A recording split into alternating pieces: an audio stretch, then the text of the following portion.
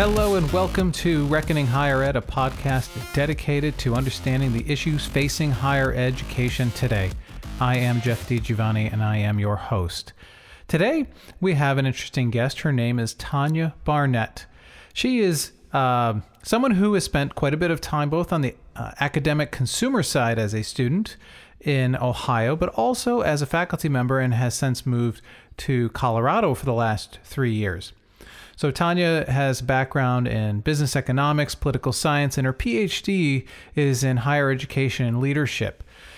She worked at Ohio University beginning as a academic advisor, became the director of external relations and academic enrichment in 2012. She also served as director of degree programs, as well as the founding director of the Margaret Boyd Scholars Program.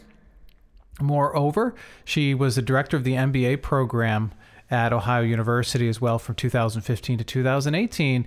And in 2018, moved over to the Leeds School of Business at the University of Colorado Boulder, where she is the director of the Office of Career Strategy.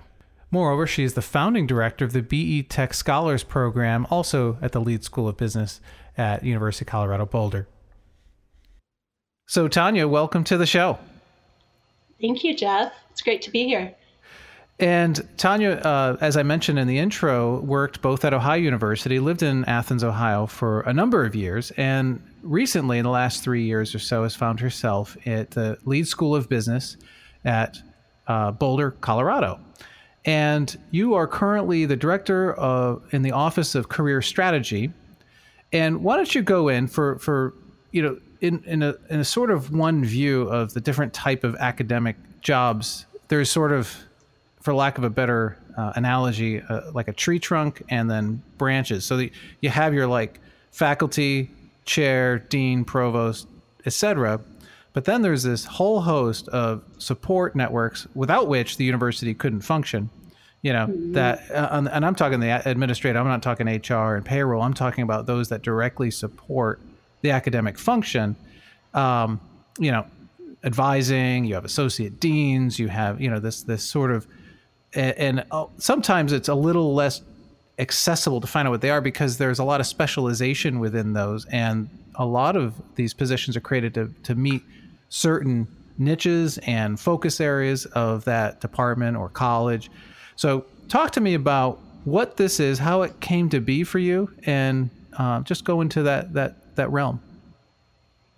I think the thing that's most important to start with is just having a wonderful experience and career in Athens, Ohio, at Ohio University, where the two of us met.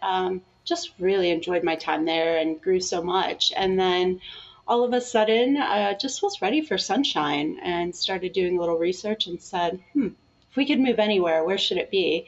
And did some visits and found ourselves in Colorado like so many others do. And actually, Matt, my spouse, and I both came out here without jobs. And so with kind of a diverse background in higher ed, I wasn't really sure what I wanted to do next. And there was this position that I almost applied to and then didn't. And then it came about a second time. And I was told, that's just perfect for you. And so I applied, even though I didn't agree. And here I am, almost 3 years later, at the Leeds School of Business. So just doing this work, I think what you were alluding to in the co-curricular side, and some would say student affairs, but I love being housed in an academic college.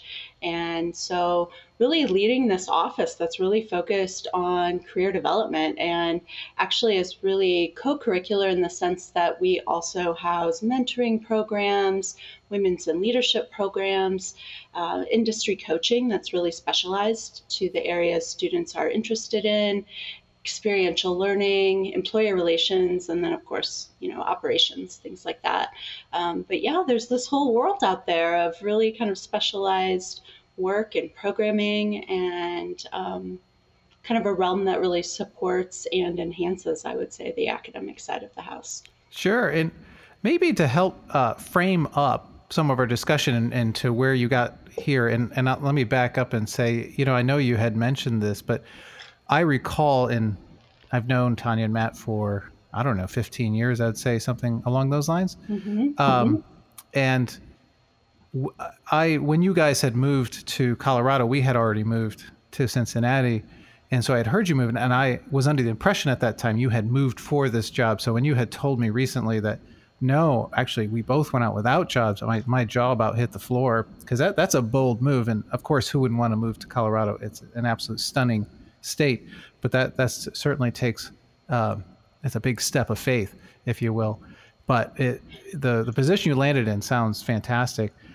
But I recall back in the day when you decided to go back and earn your PhD, and during that time, I can't remember exactly how those paths overlapped, but you started at Ohio University as an academic advisor, and then sort of moved in those ranks. You were director of the Margaret Boyd Scholars Program, and then worked in as part of the MBA program at OU as well. So kind of because I believe you had family at the time. You had 2 daughters, and you were married, and so you had the classic nuclear situation, if you will, but decided, hey, I'm going to go get my PhD and work full time, which is a huge load without a family, let alone with a family. So why make that jump? What caused you to go back and just really immerse yourself in higher ed, both on work and as a student?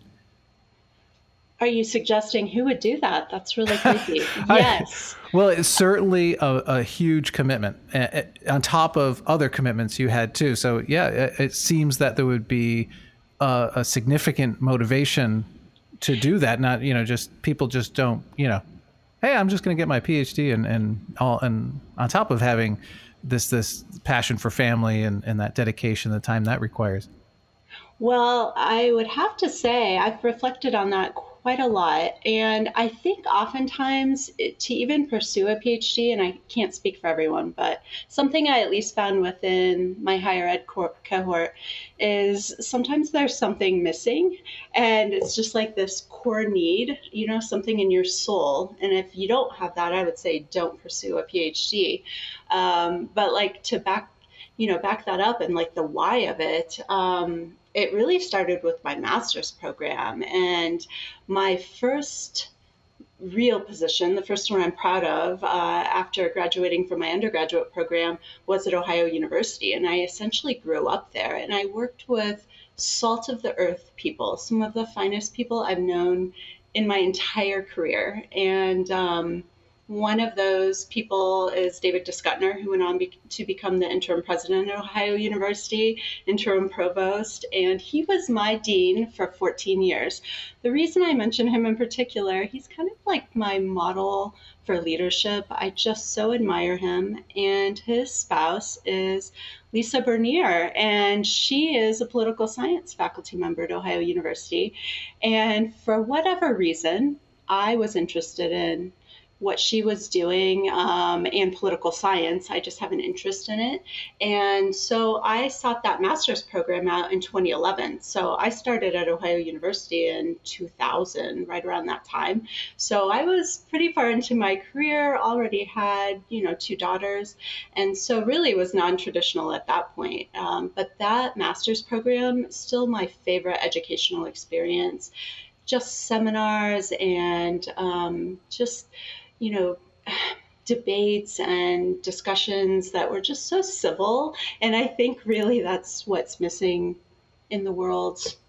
One of the things that's missing in the world right now. So I always think back to that, but that really just set that pathway, just in motion for me. And from there, like I did that full-time program while working full-time and having 2 daughters in a year's time, and then jumped right into my doctoral program. And so just so in love with the experience and learning. And so that's what set it all in motion. Yeah, that's really neat. And a couple of things I would reflect on. One, you had mentioned essentially don't take a PhD lightly. And I recall even back when I was in my PhD program 25 years ago or so, people in the master's program, they would be like, maybe I'll get a PhD, just kind of like seeming all light about it. And I was like, and I remember literally saying these words, unless what you need to accomplish in life requires a PhD, don't do it. Not that the PhD is a bad thing, but it's a commitment and one that doesn't necessarily bring financial returns. So the return has to be elsewhere. So that has to have that passion for that content. And I think I heard you say something very similar to that just now, and I just brought back some memories. I want to also take this opportunity. You mentioned David DeScutner, and I worked at Ohio University for over 16 years, and David DeScutner is one of the most highly respected people probably to ever work there. I will go out on the limb and say that with confidence, as he had about more administrative positions than anyone I've ever known, because he was the interim president. I'm pretty sure he was interim provost for a while. He served as dean. He also served as chair of several departments, including in the medical school, social, I can't remember the exact department. So I've actually worked with him as well, because we were in the College of Health Sciences and Professions, and we did a lot of work with the med school and faculty in his department. And yes, he is such a quality leader. So tell me from your point of view, because academic leaders, come in all sorts and all types. What about his leadership style? And I didn't have the pleasure to meet his wife on a professional level. They lived in our neighborhood, so I had met her a few times. But David, I did work somewhat more with. So, but what about him resonated with you as that leadership, that model, if you will? I mean, for me personally, and I think this would be true of many, I just don't know what they might say consistently, what mattered most to them in particular. But for me personally, it was just room to try things. I'm a creative, and that doesn't always fit in higher ed. So I'll just acknowledge that. He's just very open as a human, and he gives you room to try things, to fail. And I just so respect that. And he realizes the value of it. And thinking about things that I tried, and, in hindsight, I go, oh, I kind of failed at that, like writing my first grant proposal that went on to something great. He would never criticize, or very rarely. It would be like, of course I'm willing to do that at the last moment for you and edit this grant proposal, or whatever it might be, as I was like learning and growing. And he would say, I'm a colleague, so he was also incredibly, still is, humble, just the humility with him, so accomplished, and never made you feel anything but, just encouragement. The other thing that I really loved as I got to know him better over the years, just his candor. I don't know why I said it like that, candor. But his candor, he's just, would always say incredibly kind things, always praised in public, and no matter what, even when you knew maybe someone hadn't earned, he would say truthful things, but, always just err on the side of generous with his praise. And he's just so thoughtful. And I love that he would tell you things, in a direct manner, but, behind a closed door. He'd have a real conversation, whether it was growth that I needed, or trying to understand a situation. I just learned so much about the way higher ed operates and how to interact with it and how to lead from him.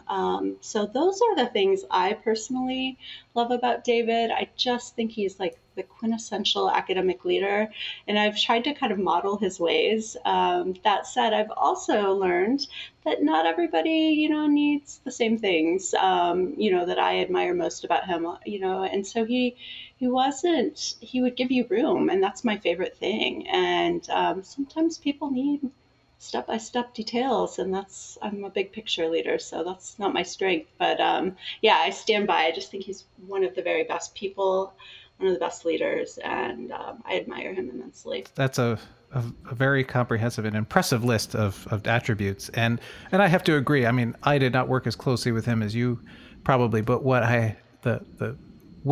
the situations in which I did work with him, I saw it was very positive. Moreover, I've seen him come into departments that were deeply struggling, and he came in as chair, and they just loved him. I mean, they just deeply respected him, and almost, actually, I don't think almost, I think they wanted him to become the permanent chair of their department because he was there just to kind of hold things over till they were able to do an external search, and which they eventually, I believe, did. But the faculty there really hoped that he would stay or become their permanent chair, which is always a hard thing to do when you're coming a struggling department as a leader, to really resonate with the faculty, because you're trying to disentangle other elements that can be seen, as particular challenges to really getting everyone together and build your rapport. Because when you're new, you don't have that rapport, and you're trying to heal some wounds perhaps. So that I could see that as a challenge and a huge success for him to have broken through that. I've never heard someone say an unkind word about him, so I don't know where the people that would go, or if no one's ever had a less than amazing experience. But for many years, I regretted staying with University College for so long, because that's where I started. I thought, who does that? Who does, looking back, like, who doesn't go on and try different things? But I just had so much room to grow there. And now, so many positions later, since University College, I've just realized that it was just that good back in those days, under his leadership. So I'm so grateful I did and had those opportunities. Oh, that's neat.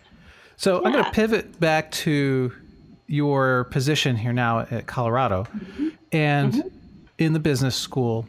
And what I want you to do is connect for me what you're doing in that business school and how that serves what you see as the mission of higher ed. And I don't necessarily mean the mission of Colorado, but just what is higher ed intending to do? Or you can, if you want, focus that more into what the program, let's say the business school, and the programs that you are working with in the business school are trying to do, and how your work supports that or moves that along in the progress of academics.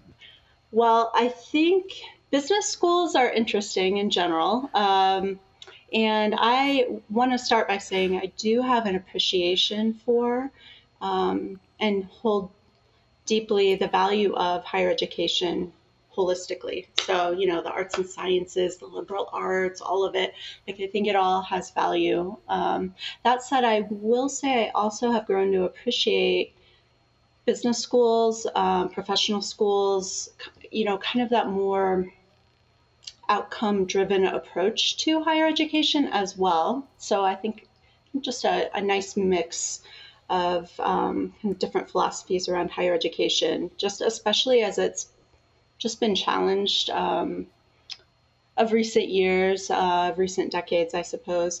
But that value proposition of higher education is something I think a lot about. And so within the work I do now, it's not necessarily where I would have seen myself, but I love the variety and the combination of it. So I work in a very competitive business school, and I'm just really proud of the work that's accomplished there.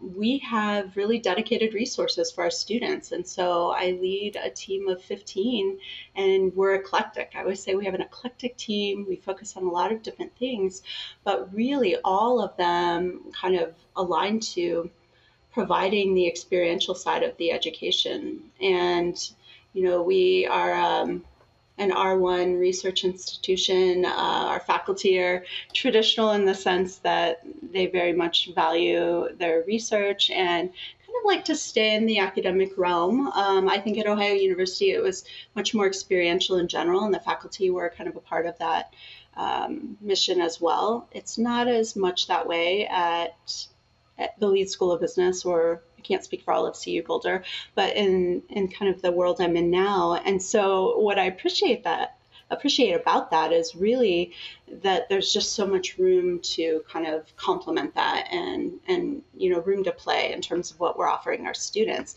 And so we're really developing them, providing those action-based learning experiences, really aligning their interests and their experience to the world of work. And something I'm pretty passionate about is just preparing them for the fourth industrial revolution and just kind of the expectations of, kind of gaps in experience in terms of the workforce and what companies are needing as well. So kind of bringing all that together. Yeah, and it's interesting. The fourth, would you call it the fourth revolution? Fourth Industrial Revolution, The fourth 4IR. industrial revolution, and not something we hear much outside, at least in my area of discipline. But I totally get what you're talking about, and it's funny. As soon as you said that, where my mind went is, and because of this is the motivator for the podcast, is the revolution that's going to happen in higher ed, and what I'm sort of hearing you say, and I'm going to make a statement, but it's sort of a question for you to respond to, or at least a statement for you to respond to, agree, disagree, or at least hear your thoughts on it, is that what you're doing is providing a lot of more niche or individual attention for people to progress through their programs and get things that they wouldn't necessarily just get just taking classes and moving on. For example, are you familiar with Quantic? This is a new MBA. It's all online. It's like $9,000 over 10 months. And they're you go to the website, and I don't know, I've not done a deep dive. I've looked at it, but right on the table, it's like Quantic, $9,000, Wharton, $214,000. And it's like, are they suggesting that that's what you're getting is the Wharton experience for 5% of the cost? Is that what they're really going for? And there's obviously a lot of pros and cons, and this goes to what differentiates what we do in traditional higher ed versus what some of these new models are. And not to say that one is going to exist and the other won't, or the traditional model is right as it is, because I don't think it is. I think it's going to have to adapt dramatically, but I don't think you just throw out the baby with the bathwater, as the old saying goes. So talk to me a little bit about that, how you see in a very conceptual way what you're providing as a potential differentiator in higher ed. I love that you brought that up. I was actually trying to find that program earlier, but I didn't remember that's what it was called. I always see it advertised, and I've been thinking, like, is it the beginning of the end? Which I've been wondering about for a decade. So possibly, as someone who loves change, and maybe it's a long beginning. I love that. It's a long beginning. Yeah, the value proposition, that's also something pre-pandemic that I would talk about often, since I came to Leeds in particular, just about the value proposition, because our tuition is higher than the rest of CU Boulder, just fun fact. And my daughter goes there, so I think about that a lot, like, is that worth it?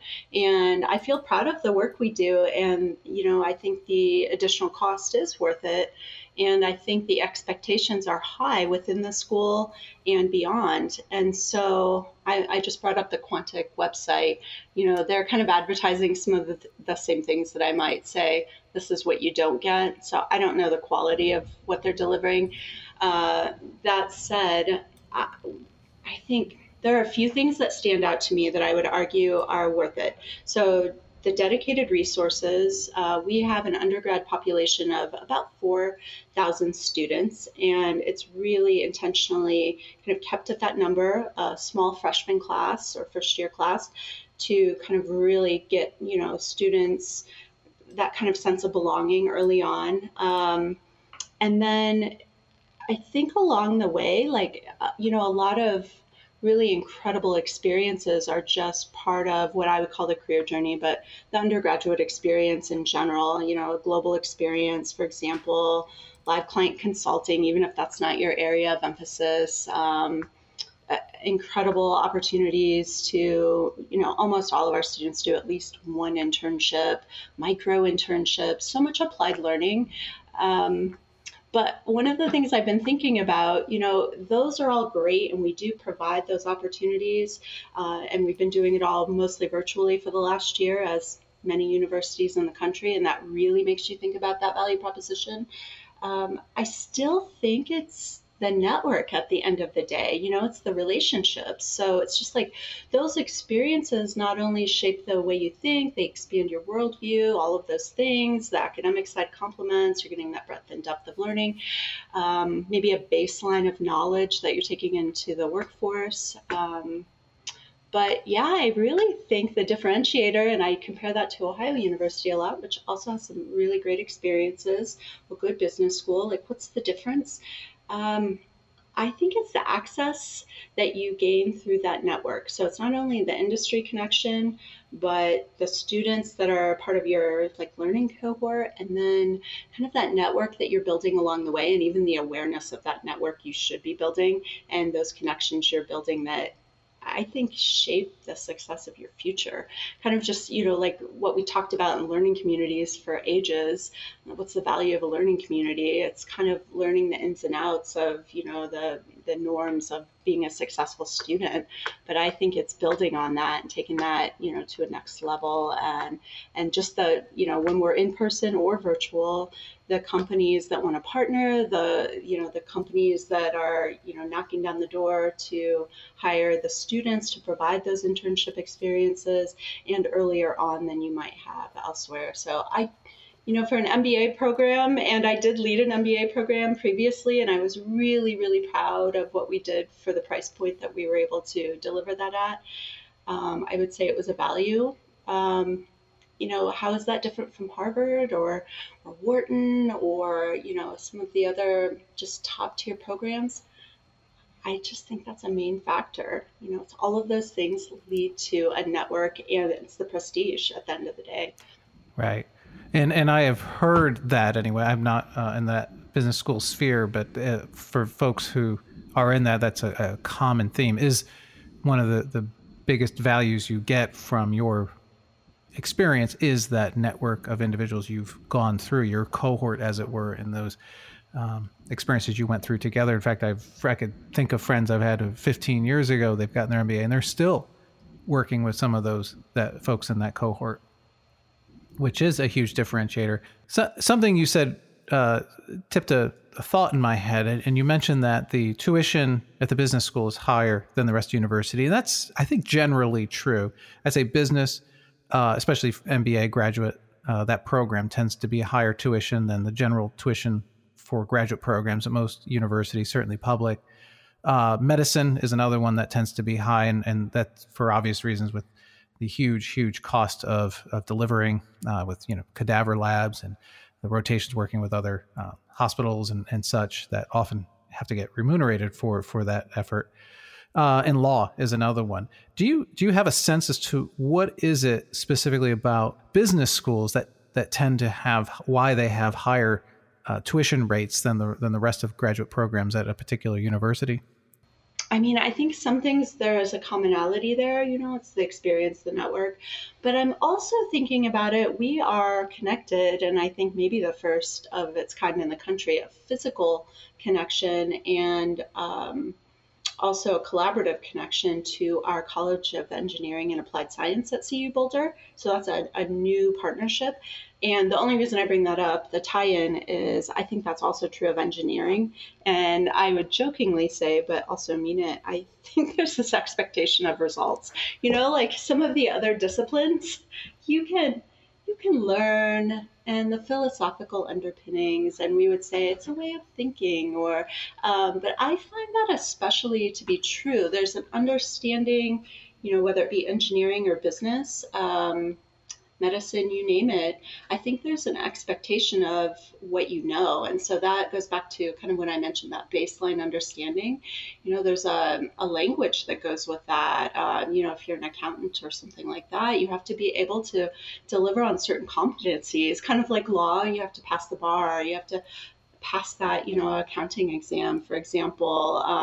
There's licensure, there's same in your discipline, there's just that expectation that you develop certain skills and can kind of deliver on those competencies. And I also think, kind of big picture, that is where we're headed in terms of even just the interview process for the workforce in general, just that competency-based expectation of what do you know when you're graduating from an undergraduate or a graduate program. So I think we're kind of headed in that direction.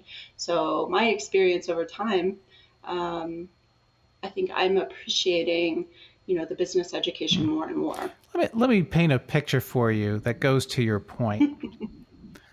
You Yes. have a professor teaching a class, whatever it might be. Say it's statistics. And there's typically well, usually the content for one's class comes from what you've had in your statistics class way back in the day, and you model it after that. Let's just be frank about it. And there's, of course, a lot of sharing among colleagues of material, which really helps, especially newer faculty in developing materials. But when it comes to the assessment, the faculty member instructing that course that particular semester writes the exam. Hopefully it's a little different than the one they had last year. And that grade on that exam is a certain proportion of the grade for the course. And then the final exam, similar type of thing. And maybe there's some homeworks and a project. But inherently, those are accepted as valid, right? Valid meaning they're assessing the knowledge you want them to have. And that has never really been questioned. And now, in my area, which is in the health professions, we're developing, especially in the graduate areas like speech language pathology and audiology, where the competencies mean very, very specific things, like you know how to do this type of evaluation on this type of patient and pick the right diagnosis based on the criteria. So it is for something that is not so quantitative like a computer program or a mathematical problem. It's a little more structured than, say, you can write a paper, say an English paper with a certain amount of correct grammar. Like, what's the rubric, in other words, for that? And what we struggle with, I think, broadly, is what is a valid competency measure? And that is something I don't think higher ed really has nailed down, because we've accepted this idea of what the professor develops or the instructor develops as that assessment is inherently valid, and therefore the grade is a measure of competency, which I'm not sure people ultimately believe, but that's just what is. Do you have any thoughts on that? Well, I hate that you chose statistics as your example, number one. I struggled my entire life with math concepts, even though I really enjoyed them. And then statistics, I had to take master's and doctoral statistics. And I'm like, how bad am I, in this realm? I did relatively well. But I would argue maybe what you're getting at, I don't think that was a valid kind of display of my understanding, and it was maybe better than I deserved in statistics. So let's just say that. But kind of how do you evaluate, and how do you do that without bias? I'm not sure if that's what you were kind of like getting at, but just how do we do that holistically maybe, and do in a way of value? Yeah, it certainly has a role, but how do we, get basic holistically in a way that we can say, forget, like, you can basically have someone take, for example, I don't know, all the classes in your undergraduate business program, and through some either experiential set of experiences, like a lab practical, for lack of a better word, or simulation, interviewing style business situations, what we would call high fidelity simulations, or through some standardized or validated tool to really to assess the competencies rather than knowledge or skills per se, because those would be assumed or needed to have a competency. It's kind of the thought process there anyway. So back to the original question, like in an interview setting or kind of demonstrating competency, you talked about that in a very quantitative way. What I'm trying to get at is, you were talking about trying to develop competencies in these kiddos graduating, and my thought process, I totally agree with that, but I think higher ed at large really struggles with measuring competency. We know how to measure knowledge. Sometimes we know how to measure skill, but to truly measure a competency, because, and I was sort of like, yeah, that too. But no, as I think about it, when you said, well, what about bias? It's like, no, yeah, that's a big deal, because take, for example, in a health profession, a nurse, here, do this procedure, put this IV in, or whatever it is, you're watching them do it. And that's so full of potential bias. How someone carries themselves, it can exude a sense of confidence and competence, as opposed to them actually doing it correctly in an efficient way, in a sanitary way, etc. And that seems to be a huge hurdle in higher ed to really move to this competency-based outcome in my musings anyway. Yeah, you just touched on so many things. You're right. You've got, you talked about kind of the way that you do something, whether gender being a factor in that, if it's leadership, like how do you demonstrate, power skills or soft skills or all of those things. I really wasn't making quite as much of a loaded statement, but I think it's a really important one right now because, just this past year, because of COVID, at the undergrad level at minimum, and I'm sure at the grad level too, we're in this new kind of space of top institutions not requiring ACT and SATs. And so that really threw everything for a loop in terms of how do you evaluate your top tier scholars that are coming into, that first year, that smaller, more selective first year class. It's not necessarily based on the fact that you had a 35 ACT as like the kind of gets you in the door for consideration. So it's just like, what are you evaluating then? So yeah, I mean, I think that's huge. And, when you evaluate a leader, it's, especially I'm a little sensitive to this, especially as a woman. So the gendered piece of this and as an introvert, but saying like your executive presence, and business schools hold on to that pretty tightly, your executive presence. Well, that can look different, and that term does seem a little fraught with connotations anyway. I couldn't say what they were because I've not heard that phrase executive presence, but hearing it, you're like, that means something specific that isn't going to be defined. It really right? does. It sort of feels like like an kind of intangible. I mean, it's a really good question. I really was looking at it more in terms of when you go into the workforce, and you gave the really great examples of like being able to kind of demonstrate certain skills, like I can successfully perform a certain type of surgery or, whatever it might be, do an evaluation. So I was kind of looking at it more in that way. And honestly, I think that is probably the most fair way you can look at it right now, because the question I was asking, which was, a hugely loaded like canon question, because it's really the problem facing all of higher ed, all of education, not just higher ed, is what is the validity, because the schools still have tests written by teachers and there's some guidance, but really at the end of the day is, especially, and I can only really speak to the higher ed portion of what validity measures are there and what is competency. How do we have learning objectives and such, but I really feel like there's that glue just missing to really attach those and the measures being truly validated. Well, you just get a rubric and again, out, Just a rubric. That certainly helps. I just feel like a rubric is the answer to everything, right? It is very an oft used, and it is a very useful tool. True.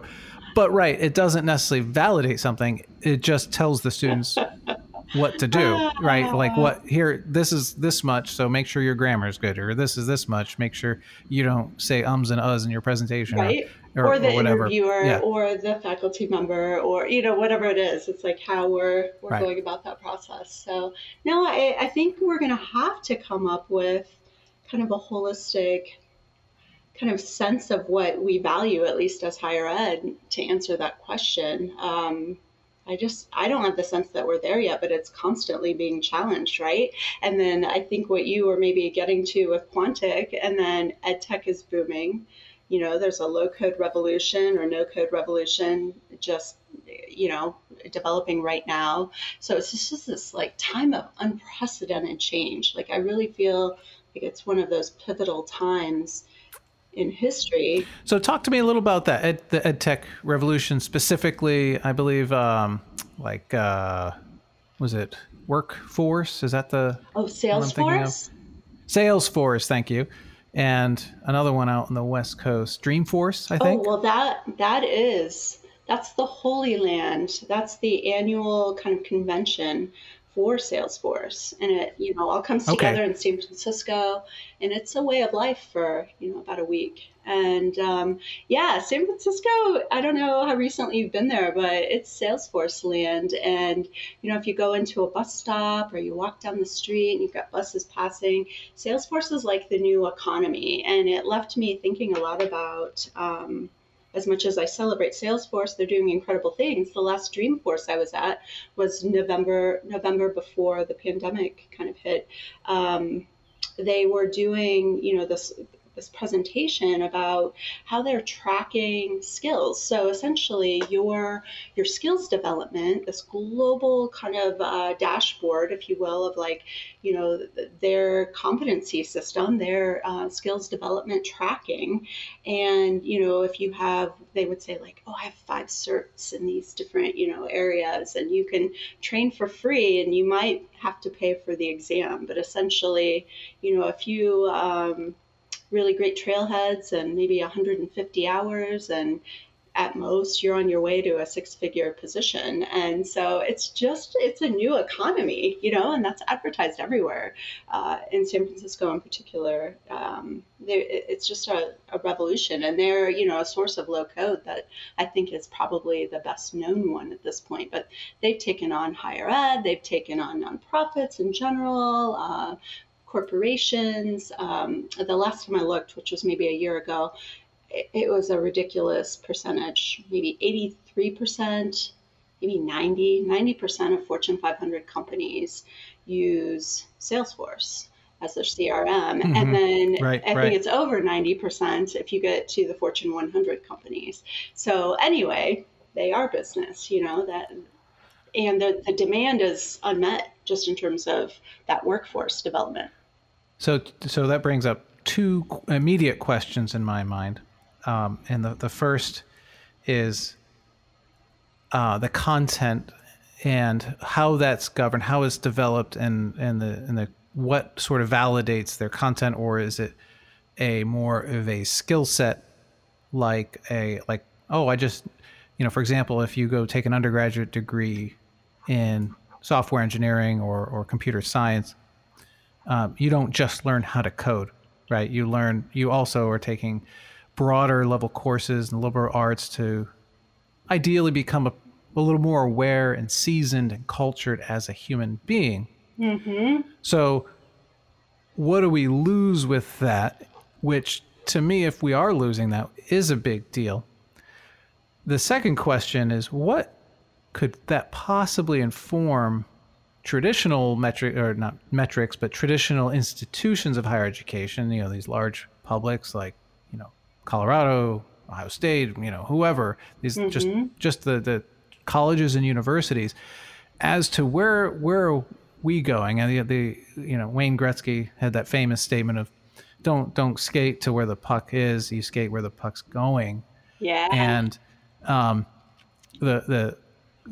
what's challenging, I think, is we don't even know where the puck's going in some ways, and industry is kicking the puck, and we're trying to figure out where it's going, and that's like the slightly cynical side, perhaps, but that is a sort of an element. We're not even quite sure where to go yet, how to get there, let alone how to get there.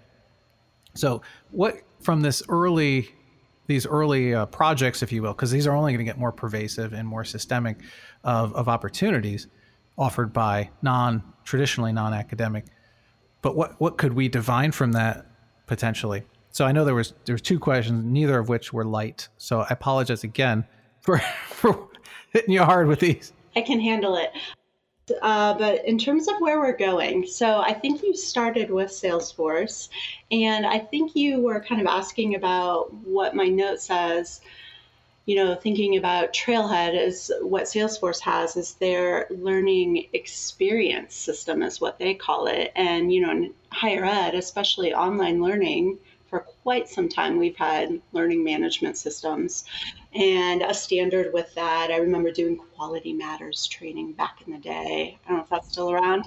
And I remember also thinking, to develop a course using that Quality Matters standing, it had to be of higher quality, because you can develop for Quality Matters and then deliver that, in person in the classroom, which I still prize as like the very best. I said I love my political science seminars. I think that's just the be all end all of education for me, the why I would pursue it myself.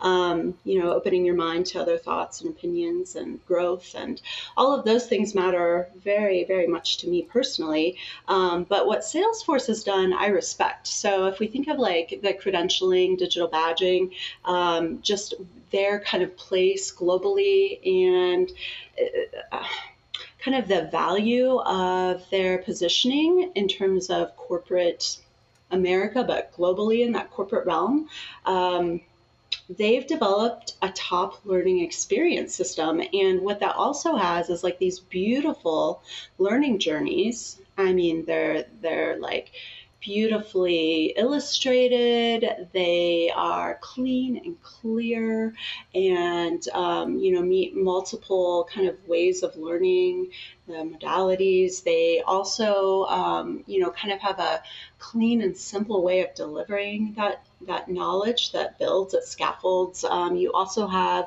kind of the sense of having to demonstrate your knowledge. So they have a sandbox, and so they have badges, and then they have super badges, and those are more valuable. And then this collection they call kind of the trail mix. And so I think in some ways, I hate to say this, it pains me just a little bit, and I also celebrate Salesforce, so I'm also like extremely dichotomous, and also say things that don't easily agree with one another. But I think they're doing it really, really well, and sometimes better than higher ed, maybe oftentimes, just in terms of how they've like essentialized. And so they've simplified, which I think means they really know what they're delivering and what the outcome they're trying to get to, and they're preparing the workforce. There's a huge gap, and they've acted and created an amazing system to get there. And it's better than what we've been doing in higher ed in terms of learning management. So when I came to Leeds, I said, Salesforce, we were already using it for years. Like, we're kind of a national leader in terms of within Leeds of how we're using Salesforce to track students and their experience and their engagement and their, placement statistics, you name it, the data basically. And so I said, it's the best learning management system I've seen, the best learning experience system, as they would say. There's nothing better out there. And just you mix that with their kind of reputation, and that's a household name, I think, anyway. How do you top that? It's kind of like Amazon going into healthcare. Education's probably right around the corner. I mean, I don't know, but it very well could be. In fact, no, you're actually right. There was an article in the Wall Street Journal. It was called, the title of the article is "This Degree was brought to you by Amazon." And now, mind you, some of the similar questions or concerns I have would apply, which is, to what extent is this simply providing a skill set for someone for a particular industrial job versus a true education and the greater sense of the word of becoming more than you are. However, there's a lot to be learned here. And I think you're right to have this. I think the word I was thinking when you were describing it was cognitive dissonance. But you're not wrong, because what the private sector has, I think, over especially large public universities is being nimble. The regulations that are required, of large universities, just being public for one, are just enormous, and as such you get and very compliance heavy. That's another one, because everything's federal reporting. You have all these guidelines. Oh yeah, and it's a challenge. I mean, nothing. If anything, it slows progress, because can we, and there's some law somewhere that is being broken, or has to be at least investigated for a very long time. But one thing you identified, I think, and this is a been a theme. I know higher ed has been working on this for some time as well, as micro-credentialing. You're talking about digital badges. So essentially the idea, and this, I believe, transcends out of a cultural trend for flexibility in obtaining degrees and education, is the idea where you can say, well, I'm going to absorb this little module here, and those are individually tracked, as opposed to say, here's your program that's a 2-year full-time degree, and you have to give up the rest of your life to do it. That's a big commitment. I might have a few hours on a weekend here. I might have an evening free. Well, here's the content. Take it, and when you do whatever final thing on this little thing, you get, I think you called it a digital badge or whatever, and maybe a middle ground here would be stacking certificates. So for those not in the education world, a certificate is what we call transcriptable. It shows up on your transcript as a focus area, but it's not as big as a minor. And so you have, your major. I majored in biology, and you say, well, I can minor in animal biology potentially. A certificate program is just usually a collection of a few courses in a focus area, but it's not a degree. And what some of the thoughts are, say someone wants to get a post-undergrad degree, so a master's, for example, in say a leadership program or health leadership, you can take a certificate and, healthcare systems, a certificate and administrative leadership, and potentially another certificate, and you could stack these over time, and then you do 2 of the 4 or whatever, however the structure in that particular program, you get a master's degree. Now, that's a fairly large modular approach, and I think what you were talking about, Tanya, was that it gets down very granular to these little badges, digital badges, and what they've called micro-credentialing, right? Do you guys do that either at your undergrad or graduate in the business school? And so talk to me about that. How does that work? Because that is something that's going to be, I think, a major continuing trend. Yes. Short answer, yes. So CU Boulder has actually kind of beat the business school to this approach. So we do have a transcribable, or the micro-credentialing that will show up on your transcript. So they're doing that ahead of us, actually, which kind of pains me a little bit. Like, I'm already ready to move on to the next thing. I'm bored with this already, but here we are. So yes, I mean, that's happening. And I will also give Ohio University kind of props. Like 5 years ago when I was there, they were already working on, and I think it's a thing already, a leadership master's program that was stackable. I was on a committee that we were building a stackable master's degree, so stackable certificates. And I don't know. I mean, it's an approach, that modular approach. It doesn't appeal to me as much. I feel like that's kind of what's missing in terms of like my personal experience, and why I think higher ed can be amazing is really, it's this conversations, it's the seminar. And so, if everything can be done with immediate feedback, and, you can do it by yourself and earn your little like digital badge or micro-credential, I don't know, like that. I'm sensing some cognitive dissonance again. For me personally, there's additional cognitive dissonance. I mean, and I'm still thinking about it because, like, I celebrate both sides, and I ultimately think competition can be a really positive thing. Maybe that's why I work. I think you're right on. By the way, to have that dissonance, and for me, that dissonance often goes with how do we compete in the sense of be relevant in a long-term basis as higher education by providing this, and I keep referring to the greater education of becoming more versus shoving content down your throat and getting a good job. But it's just purely what it takes to do that job. So that's kind of where I'm at. And so, I think in a way, those are parallel issues, because really it is those seminars where you do forced in some ways to open your mind because you're disagreeing. You're trying to really argue in the classical term of having a premise having a logical train, being challenged on that, being forced to adapt because your premise or your arguments and logic may be flawed. And right, by just absorbing content that's not there. And the downfall of society might be that you lose that sense of civility. I don't know. I feel like we might be here. It is here. I'm not sure, but I'm kidding, but a little bit serious.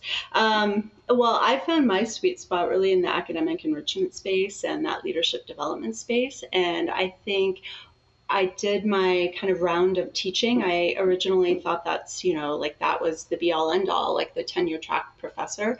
And I thought, I'm going to go into this PhD program and that's what I'll want to do. I no longer want to do that after. It's harder than it looks, the teaching. It's not for everyone. So I do hold teaching in high regard, while I also kind of, weigh what's of value, what's not. But for me, it's the experiential piece is really valuable. And so when I think of, I've founded 3 scholars programs now, and those tend to be kind of complementing the academic space, working with faculty, having faculty involvement. I very, very much value the role of faculty. I value their research. Research is one of the takeaways that I think, what don't you have? You might have an R&D unit in corporate America, but kind of what's different. Faculty and universities are still kind of informing oftentimes, or maybe kind of working with corporations on things like that. So I still think that's where we're like really strong and innovative. I think the experiential, and I'm sorry, I'm going to make another kind of point as I think about, the Amazons, the Googles, the Apples, the Amazon U, as you mentioned. When we think about that, especially with top tier companies, kind of doing away with the requirement of an undergraduate degree or, like a degree in general, like that changes everything. So when your top companies are saying, I don't require your degree from Harvard, big deal. That's not like a competitive factor. That really, that was my kind of like, wow, this is here. Things are changing quickly. But my argument to that even 3 years ago was, okay, well, what do you fill that time with? Like, how do you develop if you don't have the traditional undergraduate experience? And I still think, long-term, and I thought this for at least a decade, it's like that becomes the elite experience, right? Like that residential campus experience. That's incredible. It's like, I think it's going to have its place for quite some time as long as someone can afford it and there's a demand. I still think it's kind of the premier, but like if you could create like a parallel, equally valuable experience that, I don't know, you're like learning, growing, expanding your way of thinking, experiencing different cultures, like, whatever.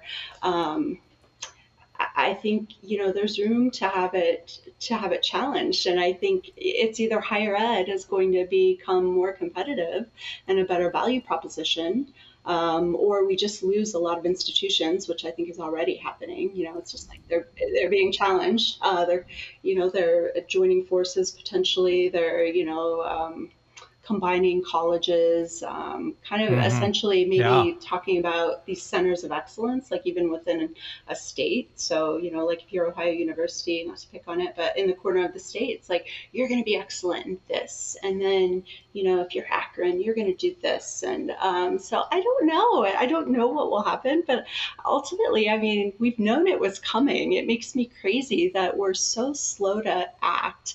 We've been, seeing the warning signs for decades. Before I even knew what was happening, I remember hearing it. So the writing's been on the wall. There certainly has been plenty of data for many decades suggesting or indicating the enrollment decline that has been happening, some of which has been predicted, some of it which has not. 2008, the birth dearth, that whole thing that we've discussed before. And certainly enrollment is an issue that we're keenly interested in this podcast and will be investigating much more in the future.